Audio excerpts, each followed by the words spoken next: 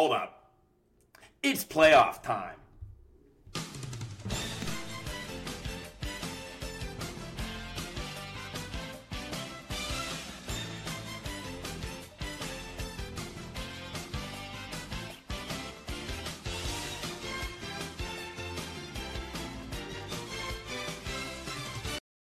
Man, welcome into Words with Wallace. Let me just start off by saying shout out to NBC, man. Please don't sue me. Had no permission whatsoever to use that crazy intro, but it's playoff time, and I had no choice. The vibes are through the roof. I'm coming at you. It's Saturday, little Saturday pod, little weekend pod action. April 15th, the playoffs start today, so I had to pay homage to the greatest sports intro theme song, whatever you want to call it, of all time. NBA on NBC. It's a damn shame it's no longer the product we received. But anyway, man, I had to say shout out to NBC and shout out to the NBA playoffs, man, because they are upon us. I wanted to come at you guys with the second pod of the week to hit you with my picks for round one, my bracket for the entire NBA playoffs. But before we can get into that, we had an awesome week that we wanted to review of play-in action. And so I wanted to kick things off by jumping right into that. So let's not waste any time. It shouldn't be a super long podcast today. But let's start and talk about the play-in games, that we saw this past week. Let's start off with Atlanta at Miami. The first play-in game of the week, the 7-8 matchup in the Eastern Conference. Started off with a pretty gross game overall. I mean, it ended up being relatively close, but ultimately, as you guys know, Atlanta came out on top, which was, I was pleasantly surprised as a Celtics fan here. Certainly didn't want to run into Miami in round one. Really, this game was a terrible effort from Miami, and it's the Miami team that we've seen a lot of this season, and they just weren't able to ultimately pull the game out of their ass. The main story of the game was Kyle Lowry really balling out for the Heat. Despite his efforts and him putting up like nearly 35 points, the Heat still came up short. They really got nothing out of Jimmy offensively. He had a brutal game, 35% shooting from the field. Bam was basically a zero on offense. And they could not get a rebound to save their life. Atlanta absolutely crushed Miami on the boards all game long. And they finished with a 63-39 rebound advantage for the Hawks. So 21 boards for Clint Capella, definitely something to note. And the Celtics are playing the Hawks. The Hawks have the 7th seed in the East. That's what that game locked up, and that was an interesting start to the play-in. Moving on to probably the most talked about game of the entire week was that game later at night on Tuesday, Wolves at Lakers. Now, this was the 7-8 matchup in the Western Conference. A game that nearly everybody across the board was picking the Lakers because, as we talked about on the podcast earlier in the week, the Wolves were super shorthanded, missing Rudy Gobert due to suspension. Of course, they have no Jaden McDaniels. They lost Naz Reid a couple weeks ago. They were down a lot of guys this matchup, and the Lakers were playing at home. They've been playing really good basketball as of late, but it turned out to be comfortably the dumbest game of the week, and it wasn't even close. This game was truly an ugly basketball game. I think the Lakers finished with like 108 points after overtime, so it was pretty low scoring. Really, the story of the game was just turnovers and bad fouls on both sides of the ball. Like, we know that's kind of the book on Minneapolis or on Minnesota, rather, with Cat specifically. But a dumb foul on Anthony Davis sends Mike Conley to the line at the end of regulation and gives him 3 free throws, which he drilled all of, to his credit, to send the Wolves into overtime against the Lakers. Really, just my overarching thoughts is we obviously know the result of the total play-in tournament, but this game made me feel worse about teams on both sides of the ball. Like, I knew Minnesota was shorthanded, and I didn't expect them to come out on top, but they still played so dumb down the stretch. They really didn't score the last 6 minutes of regulation, essentially, outside of those Conley free throws, which was an insane scoring drought, showing that they actually should have ended up winning this game. But I was really more disappointed with the Lakers, right? The Grizzlies are beatable. I've been saying that for a while. They're sitting there at the 2 seed in the West. And, I really felt like whatever team came out on top would have a good chance to knock them off. But this was certainly not an inspiring effort from the Lakers. The coaching decisions were really questionable with when they decided to go small. Again, just really bad turnovers for Lakers down the stretch. LeBron being passive at times and not taking it to Karl Anthony Towns when he had him in a few situations on the perimeter. If the Lakers play like that, they're not going to beat the Grizzlies in round one. But alas, they advance and they lock up the 7th seed in the Western Conference. Moving on to the games on, on Wednesday. The first game of the night, we had Chicago at Toronto. Don't want to spend a ton of time on this because, spoiler alert, both these teams did not end up making the tournament. But really, it was an insane blown lead from Toronto. That was kind of the story of the game.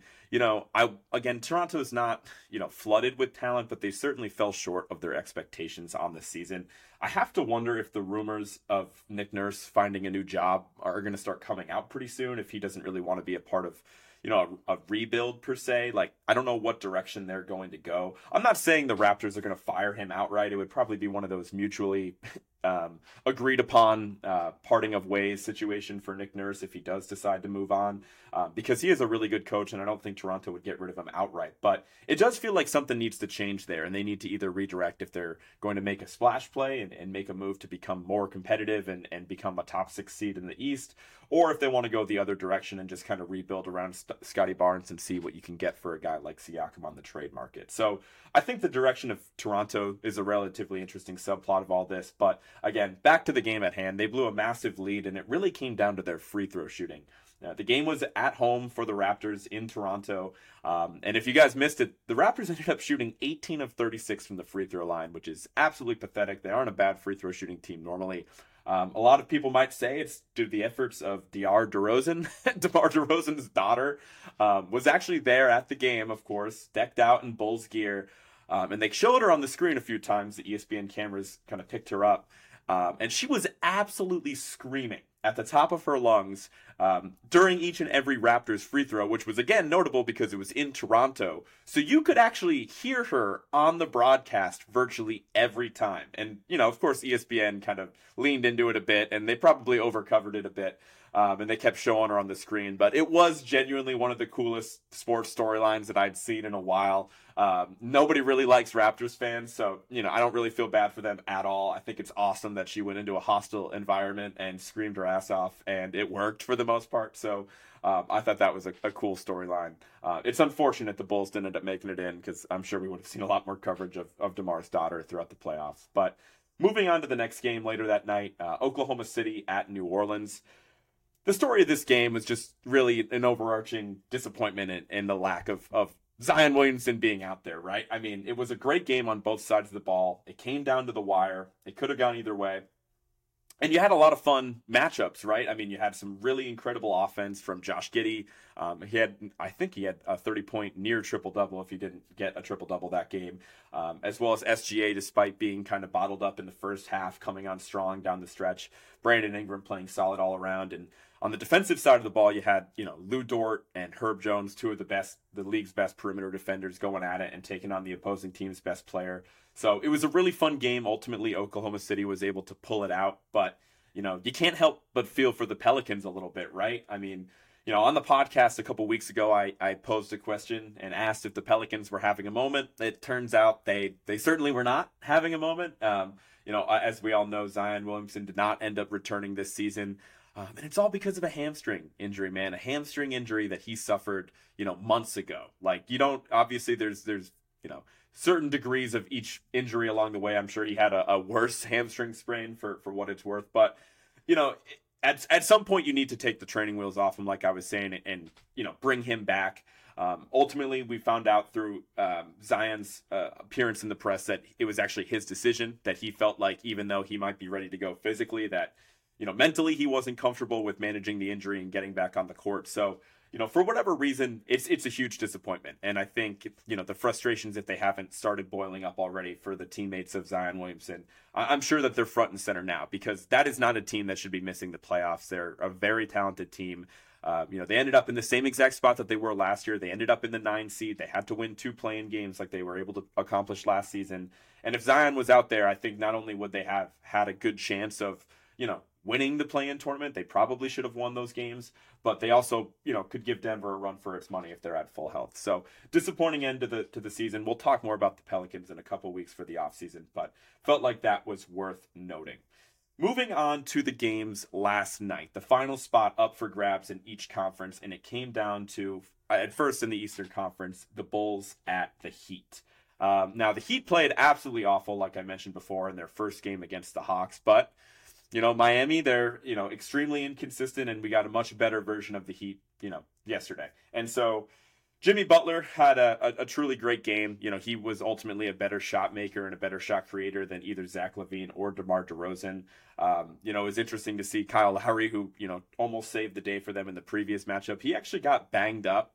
And I don't mean to make light of an injury situation by any means. We hope that Kyle Lowry gets back on the court quickly, but essentially, it was pretty well documented on the broadcast that he just checked himself out of the game with what appeared to be a knee injury. And he just kind of sat at the end of the bench, like sat on the ground in front of his own bench. And he looked really sad, rightfully so. I'm sure he wanted to be out there with his guys, but at no point that I saw, and I watched the entire game, did he ever go back to the locker room or get work done. He just increasingly looked more sad, and then eventually just put on a warm-up jacket and was just chilling, sitting real somber in front of the bench the entire time. So I just don't know if there was a mutual understanding that he just wasn't going to be able to go. Hopefully it's not something too serious, but I just felt like it was a rare situation where he doesn't get any type of medical examination from the training staff to see if he's able to go or if he should get on the bike and warm up. I have no idea. So again, hopefully he's all right. Maybe when you're in the league for 15, almost 20 years, like Lowry's been, you just kind of get the green light and you get to kind of manage your own injury. But I thought it was kind of weird that Lowry just sat there and never got any work done. Maybe I'm a little messed up for thinking it was kind of a funny visual, but whatever, man. Miami ended up pulling this one out. They were still struggled at points. They certainly didn't struggle on the glass as bad as they did against Atlanta, but there were still moments in the game where Andre Drummond actually came in off the bench for the Bulls and was pretty massive for the Heat, pretty massive for the Bulls in, consistently grabbing offensive rebounds, just his size and presence. Stan Van Gundy on the broadcast is just hyping him up this is the best rebounder of the last decade in the NBA. I'm like, Drummond, the game has kind of evolved past Andre Drummond a little bit, and he's obviously just a backup at this stage. But I do think that there should be a real concern for the Heat when you're dealing with a lot of size. I mean, we know that Miami's a small team. Bam, albeit a great defender, he's only 6'9", so and they really have no other significant height in their starting lineup or even off their bench at this point. Besides, occasionally they'll play Cody Zeller. And Kevin Love, doesn't seem to get as much burn as he should be getting for their rebounding struggles. So I think that's notable because they're matching up with Milwaukee next round, and we'll see how their lack of size comes into effect in that series. But the Bulls, don't end up playing their best basketball. The Heat pull it out as we kind of expected, and we're going to get Miami and Milwaukee in round one of the playoffs. Last game, Oklahoma City at Minnesota. Out of the 6 play-in games, this one was far and away the worst game. It was the least competitive game, and it was really just a tough matchup for Oklahoma City. Minnesota ended up essentially blowing them out, and it was really just due to a lack of size above all else. We've been saying it all year. I mentioned it when we talked about Mark Dagnall as coach of the year. His ability to maximize the lack of size on that roster. Obviously, that team was missing Chet all year long. Jalen Williams is a 6'10" center, but really plays as, functionally, plays more of a power forward. When you're playing a team in Minnesota that, now has Rudy Gobert back and has 2 centers in their starting lineup, that's going to be a tough game. It was just, but also credit to the Timberwolves for playing really well on the defensive end of the court. They seemed to bottle up Shea pretty well. They really made him work for his baskets, and the only time Shea got easy ones was, when he got to the line, and even then he was taking a beating. Got an elbow to the face from Rudy Gobert that I'm sure pissed everybody off because Rudy's far and away the most unlikable player in the league, and injuring a guy like Shea in the face is never a great visual. But, if you're a Timberwolves fan, you're happy with what you saw. I think it was a really good game from Karl Towns. It was awesome to see him actually attack the basket for once and recognize that his, nobody on the Thunder could really stack up with him physically, and he wasn't just settling for the 3 ball. He was attacking the hoop. Anthony Edwards is alive. He played awful in the Lakers game. He looked like a glorified role player that was having a tough night against the Lakers, and he came back and had, nearly a triple-double last night against the Thunder. So Minnesota advances. They're matching up with Denver at the 1-8 matchup in the Western Conference, and we will talk about that in a second. Before we get on to the playoff matchups in round 1, I wanted to give my opinion on the play-in tournament, right? It's been around for 3 years, and I think a lot of people, including myself, were really critical of the play-in tournament when the league announced its plan to launch this play-in tournament. Initially my fears and the fears of many others is that above all else, it devalued the regular season, right? When you have, the play-in tournament, you have 10 teams in each conference with an opportunity to make the playoffs. Well, 6 teams in each conference that do make the playoffs and 4 teams in each conference with the chance of making it. So essentially there's only 10 teams eliminated entirely from the playoffs, right? And I think that that's kind of lame, right? It's almost like you're getting a participation trophy.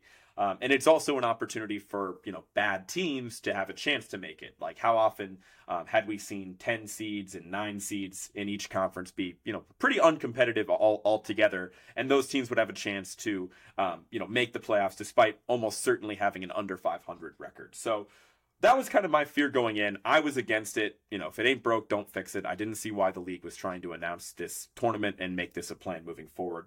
Now, it's been 3 years of playing tournaments, as we've talked about before. And so we have this data that I wanted to take a closer look back on the play-in tournaments the past couple of years and evaluate, what teams advanced, what seed they were, how close were the games, so on and so forth. That way we could have a better picture before we evaluate, this play-in tournament after 3 years. So in 2021, 4 out of those 6 play-in games were pretty close and competitive.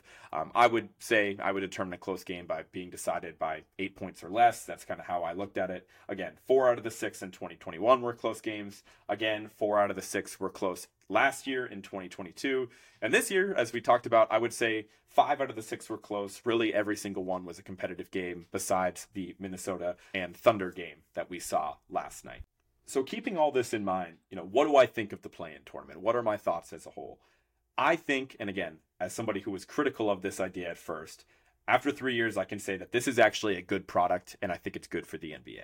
I think the main reason for that, and something I wasn't really accounting for when they initially announced this idea, is that the league is better. The average team is better. The average player is better than ever before, right? If you look at the average, guys 7 through 10 on an NBA roster now and compare it to 10 years ago, 15 years ago, even 5 years ago, there's so much more talent in this league. The pipeline, whether it's from overseas and the globalization of the game, whether it's, players just getting involved in extremely competitive setting and narrowing in on their skills from a younger age. Like the average NBA player is just going to keep getting better. It's just scientific at this point. And there's a lot of different stats that kind of illustrate that. And maybe this stat isn't the best one that represents it, but I think it's always fun to look at the scoring in the league and how many players have scored 20 points per game or more. I'm going to give you guys a second. Take a guess. How many players in the NBA this season do you think scored 20 points per game or more? I'll give you a sec. All right. It is 44 players. 44 players this season scored 20 points per game or more. And I know, the pace is higher and offense is more efficient than ever. And, scoring and statistics across the board are basically increasing, on a league-wide basis. And maybe it's not just due to the talent, but the talent is definitely a part of that. And, for me, I was thinking, man, this is just opening the door for bad teams to have a chance to get in and compete that are below 500. But the reality of the situation is that there were really only 4 bad teams all year long. Like even the teams at the bottom of the standing, like Orlando and, Utah, for example, like besides those bottom 4, all those teams, you could see the magic in a play-in game and they would still deliver an entertaining product. You could take Portland if they were trying and at full strength and put them in a play-in game and it would be fun to watch. Like there's just so much talent in this league and there's only a handful of teams that are actually set out to lose before each and every season, that as long as those teams don't make it into the play-in tournament, which they won't, I think you're going to be getting a good product. Now, I understand that this was a good year, especially in the Western Conference with how tight-knit it was and having a team like as talented as Dallas miss the cut. Like that's just kind of insane to think about. But when you look at it, sure, there's going to be years where a team that's like, has like 30-something wins, sneaks in as a 10 seed, and they're going to have to play. But if that happens, they're just going to get weeded out. They're going to get crushed in the first game of the play-in tournament, and it's really not going to be a big deal. It's extremely unlikely that that team is going to win 2 games in a row to make it into the championship. Not the championship, the playoffs. I think the best example of that is Charlotte in 2021. They somehow made it in. They were a god-awful team. I guess they just happened to be the 10 seed in the Eastern Conference at that point. And they played in round 1 of the play-in, and they lost by 30. And that was the season, right? That was probably the very first play-in tournament game. So I guess they didn't get off to a great start. But anyways, it's just, I think that there's other reasons for it being positive too. It adds a fun week of action before the playoffs, and it gives the top 6 seeds in each conference a well-deserved period of rest. And, no matter what I think of it and no matter what anybody else thinks of it, we all might as well get used to it because it's not going anywhere. It delivers 6 primetime games on national TV networks, and it's delivering a good product. And now that everyone's gotten a taste of that TV money and that entertainment and that drama and those storylines, it's not going to go anywhere. So I think overall we should be happy that we got another good year of the play-in tournament. I think we're going to continue to get a solid play-in product moving forward, and when the league expands to a couple more teams, I think it'll make even more sense that there are 10 teams with a chance to make the playoffs each and every year. And now, the moment we've all been waiting for. Let's talk about the playoffs, right? Let's talk about the 2023 NBA playoffs and the matchups that we have in round 1, right? I'm just going to focus on each and every round 1 matchup. I'm not going to go beyond that, but at the very end, I will give my, entire bracket picks, my picks to win the entire thing, just because I want to get that on record before the playoffs start here. But let's get things started with the Eastern Conference and Bucks versus Heat. Now, this matchup I think is a little bit more fun than people realize because this team actually has some significant recent history. This feels like forever ago, but in 2020, these teams matched up, and again, this was the bubble year. They matched up in round 2, Bucks versus Heat, and the Bucks actually lost. They lost to the Heat in 5 games, and it was pretty decisive. As many of you remember, this was the year where the Heat actually went on to lose in the finals to the Lakers in the bubble, and I think Milwaukee has grown a lot since then, clearly. But it's notable. They're really, one of the few teams to actually knock off the Bucks the last couple years. And then in 2021, the Bucks actually had a chance to get their revenge, and they did. They matched up with the Heat in round 1, and they swept them.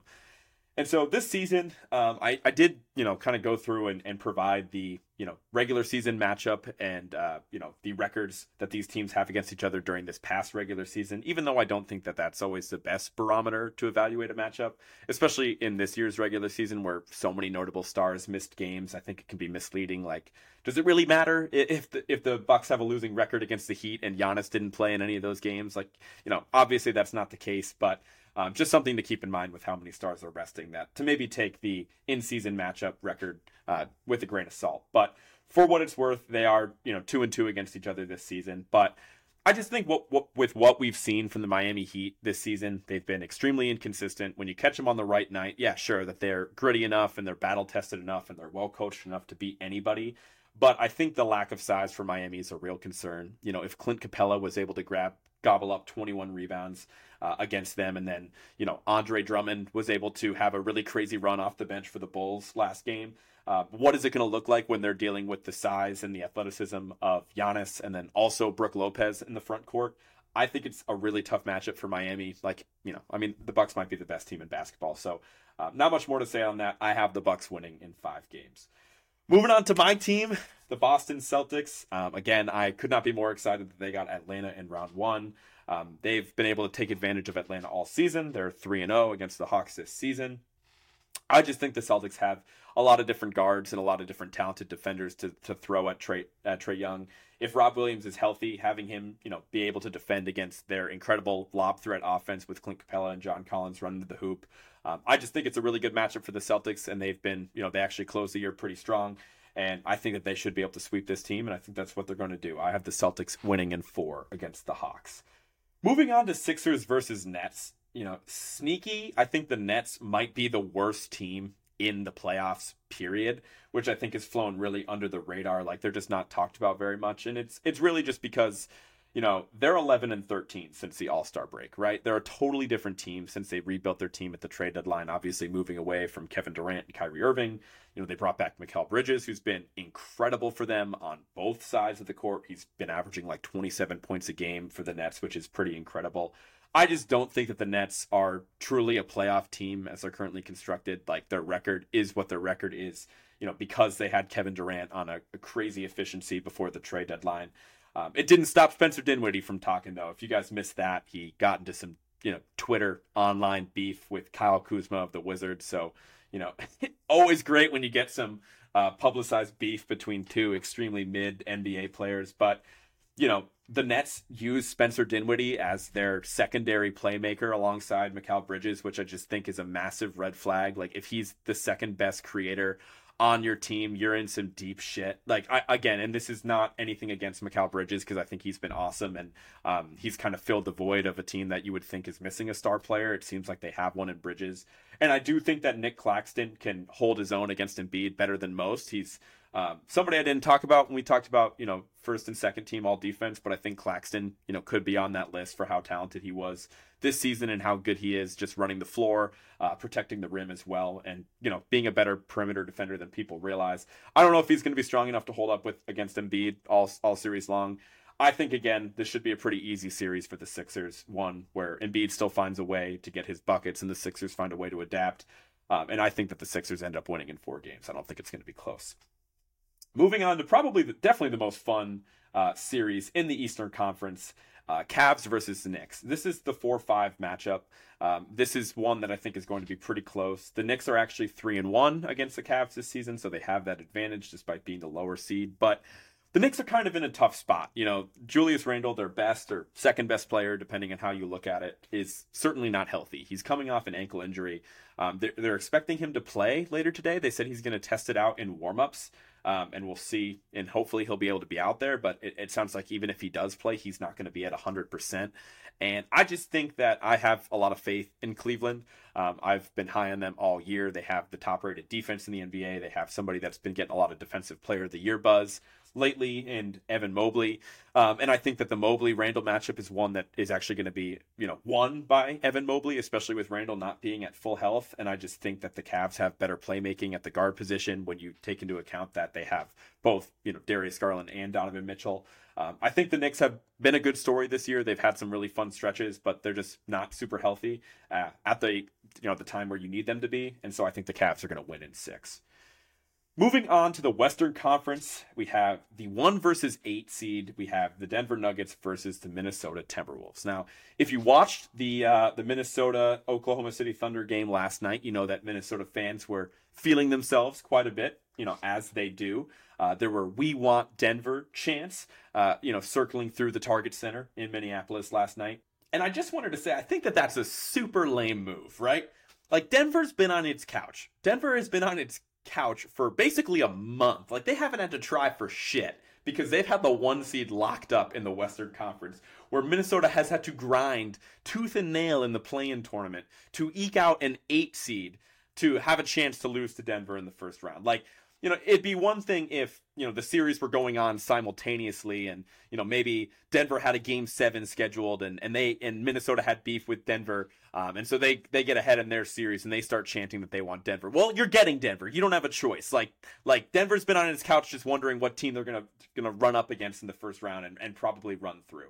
I think that this is going to be an awful matchup for the Timberwolves. And I think the Nuggets are going to, really kick their ass. Like, it'd be one thing if the Wolves were at full strength, but they're not, man. Like, they're missing Jaden McDaniels. That's the thing that, again, was lost in the Rudy Gobert punch to Kyle Anderson, that we obviously talked about last podcast. Like, Gobert's back. Gobert's fine. Like, that beef is squashed. But what you can't fix is Jaden McDaniels' hand. Their best perimeter defender, a starter for them all season, a guy that could do a lot of work on both guarding Jamal Murray and Michael Porter Jr., depending on how they want to approach that matchup. They're not going to have him the entire series and the rest of the way here, which is a massive loss. And they're also losing Naz Reid, who, again, when you're playing a team like Denver, having an extra body and having somebody that can actually make Jokic work a little bit defensively, like Naz Reid. Like, if you wanted to have a weird lineup of Naz Reid and Karl Towns out there and make Jokic guard one of those two guys, I think that would put a lot of stress on Jokic, but they don't have Naz Reid either. So I think it's a really terrible matchup for the Wolves. And, maybe if you're a casual fan, you might be thinking, well, hey, Gobert's a great defender and a former Defensive Player of the Year. Like, maybe he's somebody that could help slow down Jokic. That's not how Gobert rolls. He's not going to take somebody out of the game. He's just going to protect the rim. He's actually a pretty mediocre or below average perimeter defender. And the way Jokic attacks a defense in general, like, it takes a complete unit. It takes a well-oiled machine to slow down his reads and how he dissects a defense. And the Wolves that are, coached kind of questionably and playing shorthanded, I think it's going to be a really tough for them to slow down Jokic, especially when they're missing 2 guys that were really important to their team all year. And above all else, like, Gobert being out there is going to make Jokic's life way easier because he gets to guard Gobert on defense. So he doesn't have to do shit. Gobert is so terrible offensively, it's not even funny. He's not even a good lob threat. The guy has wet fish for hands. Jokic is going to be able to stand there in the lane like a scarecrow when Gobert's in the game, and he's not going to have to work at all on defense. At least if you have Naz Reid and you put him out there with Cat, or you know, if you take Gobert out of the game and make Jokic guard Cat, he's going to have to work a little bit, which is probably the best way to slow Jokic down on offense, is by making him work on defense. The Wolves aren't going to be in a situation where they're going to have to make Jokic work at all. I think the Nuggets win in 4. So congrats Timberwolves fans. You wanted Denver. You're going to get them, and I think you're going to get them in 4 games. Moving on to Grizzlies versus Lakers. This is a really fun series. This is the 2-7 in the West. The Lakers are actually 2-1 versus the Grizzlies this season. And like I mentioned earlier in the podcast, you know, again, I think Memphis is a really beatable 2 seed. I think they've obviously had their struggles both on and off the court this season. But, you know, for what it's worth, they're a good team that plays with a lot of energy, right? Despite how bad the Lakers looked in that game against Minnesota, I'm still taking the Lakers to beat the Grizzlies. I think it's a tough matchup for Memphis, especially given their lack of front court depth. They don't have Steven Adams the rest of the season. That came out a couple weeks ago. They haven't had Brandon Clark for a while, but they're not getting him back either. You know, at the big man position, they're pretty thin. You know, they have Aldama coming off the bench behind Jaren Jackson Jr. They usually start Tillman, kind of depending on the matchup. But I just think that, you know, the Lakers' ability to attack the basket, and LeBron especially, they're going to be a really good team that if and when Jaren Jackson Jr. gets in foul trouble, which will happen, mark my words, they're going to have guys that, like LeBron and Anthony Davis, to really attack the rim, go at his chest, and, you know, really make that foul problem front and center. They're going to put him in tough situations where he's either going to have to let them score, or he's going to have to pick up another foul, and they're going to have to learn how to play without him. I think that despite how stupid the Lakers can be at times, I do think they'll drop a couple games to Memphis just by being dumb and an inability to stop Ja on the perimeter, which no team can really do. I think the Lakers are going to end up winning this series. I'm going to take the Lakers in 6. It is going to be interesting to see how they choose to defend Ja. I wonder if they get weird and try to put Vanderbilt on him, just because at least, I don't know. Like, I don't know if he has the foot speed to stay in front of Ja. Nobody really does, but I don't know what their better option would be. So I think that could be a fun matchup if they put that big of a body on Ja. See if they make him beat him from the outside a little bit. But I have the Lakers beating the Grizzlies in 6, as I mentioned. Now, this is probably the most fun series in the entire first round. I think it'll be the most entertaining to watch. Kings versus Warriors, right? The Kings are going to have the best home crowd in the entire playoffs, at least in round 1 anyway. Because they are going through it was a 14-year playoff drought. I think it might even be more than that, to be honest. Maybe it was more than that. I feel like it had to have been longer, but whatever. They had the longest active playoff drought in all of American pro sports before this year. They broke that streak, and they did it in a big way by landing the 3 seed in the Western Conference. And who do they get waiting for them but the defending champs in Golden State, their team right down the road? This should be a lot of fun. This should be, you know, I wonder what the over-under is going to be set in these games. But the Warriors are 3-1 versus the Kings this season. Obviously, they are getting Andrew Wiggins back. We literally haven't seen it yet. We're going to be seeing that later today for the first time, his return. They expect to bring him off the bench and kind of ease his way back in for what it's worth. However you do that in a must-win playoff series, I don't know. But it stinks because I like the Kings, but I've been kind of doubting them this whole time. I said I was likely going to pick against them in round 1, and I am. I'm taking the Warriors to win in 6. It's just really interesting that, you know, the Warriors' road struggles this season have been well documented. They're 11-30 on the road, and they're going to be playing against, like I said, the most active and lively home playoff crowd. But for what it's worth, you know, it's right down the road. You know, the travel, if it's a traveling issue for the Warriors, and they just really can't stand traveling these days, well, you know, they're only going like an hour away. So I think that the Warriors will find a way to win 1 out of the first 2 games in Sacramento, and that'll basically decide the series right there. I have the Warriors winning in 6 and closing it out on their home court. Moving on to the final matchup of round 1, Suns versus Clippers. Now, you know, as we talked about in the previous podcast, or maybe it was the podcast before or whatever, you know, the 5 seed is a really tough spot to be in the Western Conference because you get matched up with Phoenix in round 1. That's basically been decided for a while. And if you win that series, you're most likely playing Denver in round 2. And the Clippers, who have the worst luck out of virtually any franchise, of course, they ended up at the 5 seed, right? It was projected that they'd end up there. They made the decision to not, basically tank or jockey or whatever you want to call it to reduce their seed, because if they did try to intentionally lose one of their games, their final games of the regular season, it's likely they would have ended up in the play-in. I probably still would have taken my chances in the play-in over, playing Phoenix in round 1, but the Clippers actually did miss. They were in the play-in tournament last year and they didn't make it in. So as somebody that lost 2 consecutive play-in games last year, I understand why they played it safe, and they're like, okay, we'll take who we get in round 1. Well, they get Phoenix. They get Phoenix that, again, is undefeated with Kevin Durant. Phoenix has home court advantage. I think that the Clippers, for what it's worth, if they were at full health, they could match up against Phoenix as good as honestly any team in the league with how many great wing defenders they have. But the unfortunate thing is that it doesn't look like we're going to see Paul George again. At least we're not going to see him in round 1, and I don't think they get to round 2 without him. Tyronn Lue yesterday said that they're going to play it safe and they're not bringing him back unless he's 100% healthy and there's no chance of re-injury, which is fair, I guess. But it's just really tough because are you ever going to get a perfect health situation? Are you ever going to get a perfect season where Kawhi and Paul George at least are both at full strength in the playoffs? Like, probably not, man. Like, you've had such shitty luck. I understand you don't want to jeopardize a guy's health and career, to have some success in maybe one playoff series, but I just don't know if the Clippers get back to this point with how often that they're banged up. So it's going to be really tough for them to beat the Suns, especially without Paul George. I just think that, Phoenix is just too talented, especially on the offensive side of the court, and I have the Suns winning in 5 games. So that covers round 1, right? I think we're in for a decently exciting round 1, but when it gets to round 2, we have, again, if things go as I expect, and even if I get one of these matchups wrong, I think we're going to get really, really awesome round 2 matchups across the board that could be, essentially conference finals matchups with the level of talent that we're working with. And again, I'm not going to go into each matchup specifically, but what I am going to do is just quickly go over my picks just to get this on record before the playoffs start. So in round 2, assuming everything goes as planned, I have the Bucks over the Cavs. I have the Celtics over the 76ers, and I have, in the Western Conference, the Nuggets over the Suns, and I have the Warriors over the Lakers.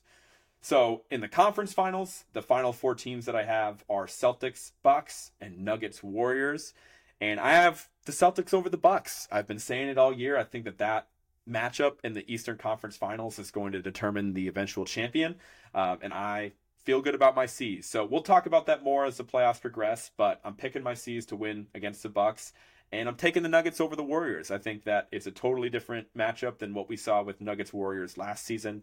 I think Jokic is really going to be a difficult person to stop for the Warriors with their lack of size and how they run their offense, especially now that Denver has Michael Porter Jr. and Jamal Murray alongside of Jokic. And in the finals, I'm taking my Boston Celtics. I'm taking my Boston Celtics over the Denver Nuggets to win the whole thing. I'm excited about it. If you couldn't tell, that's why I'm wearing my green today. Obviously, the Celtics have a long road ahead before they can hoist that trophy. They're going to need to stay healthy, but I think they have as good of a chance as any. I think the addition of Malcolm Brogdon in the offseason, and I think how Derek White has played this season compared to what we got from him last season, cannot be overstated. And I think that the Celtics are the best team in basketball when they're firing in all cylinders. So final, again, is Celtics over Nuggets. I will post my bracket at some point on the social media channels for the podcast so you guys can comment and we can discuss there as well. But let me know what you think, man. Let me know what you think of the play-in tournament after 3 years. Let me know what you think of my diagnosis or forecast, if you will, for the round 1 playoff series. And let me know what you think of my final playoff bracket. So with that, man, I don't know exactly when I'll be coming back to you guys this week. We'll see if the games today and tomorrow and maybe on Monday are worth talking about to do my own podcast either on Monday or Tuesday of this week. That's likely what I'm targeting, but I will keep you guys posted on that. Before I hit this button and get up out of here, I encourage you guys to, of course, let me know what you think on all that. Follow @WordsWithWallace on everything. Instagram, Twitter, YouTube, Facebook, Spotify, Apple Music, wherever you get your podcasts. Be sure to follow the show, share the show, tell a friend, and I will hit this button, get up out of here, and talk to you guys next week.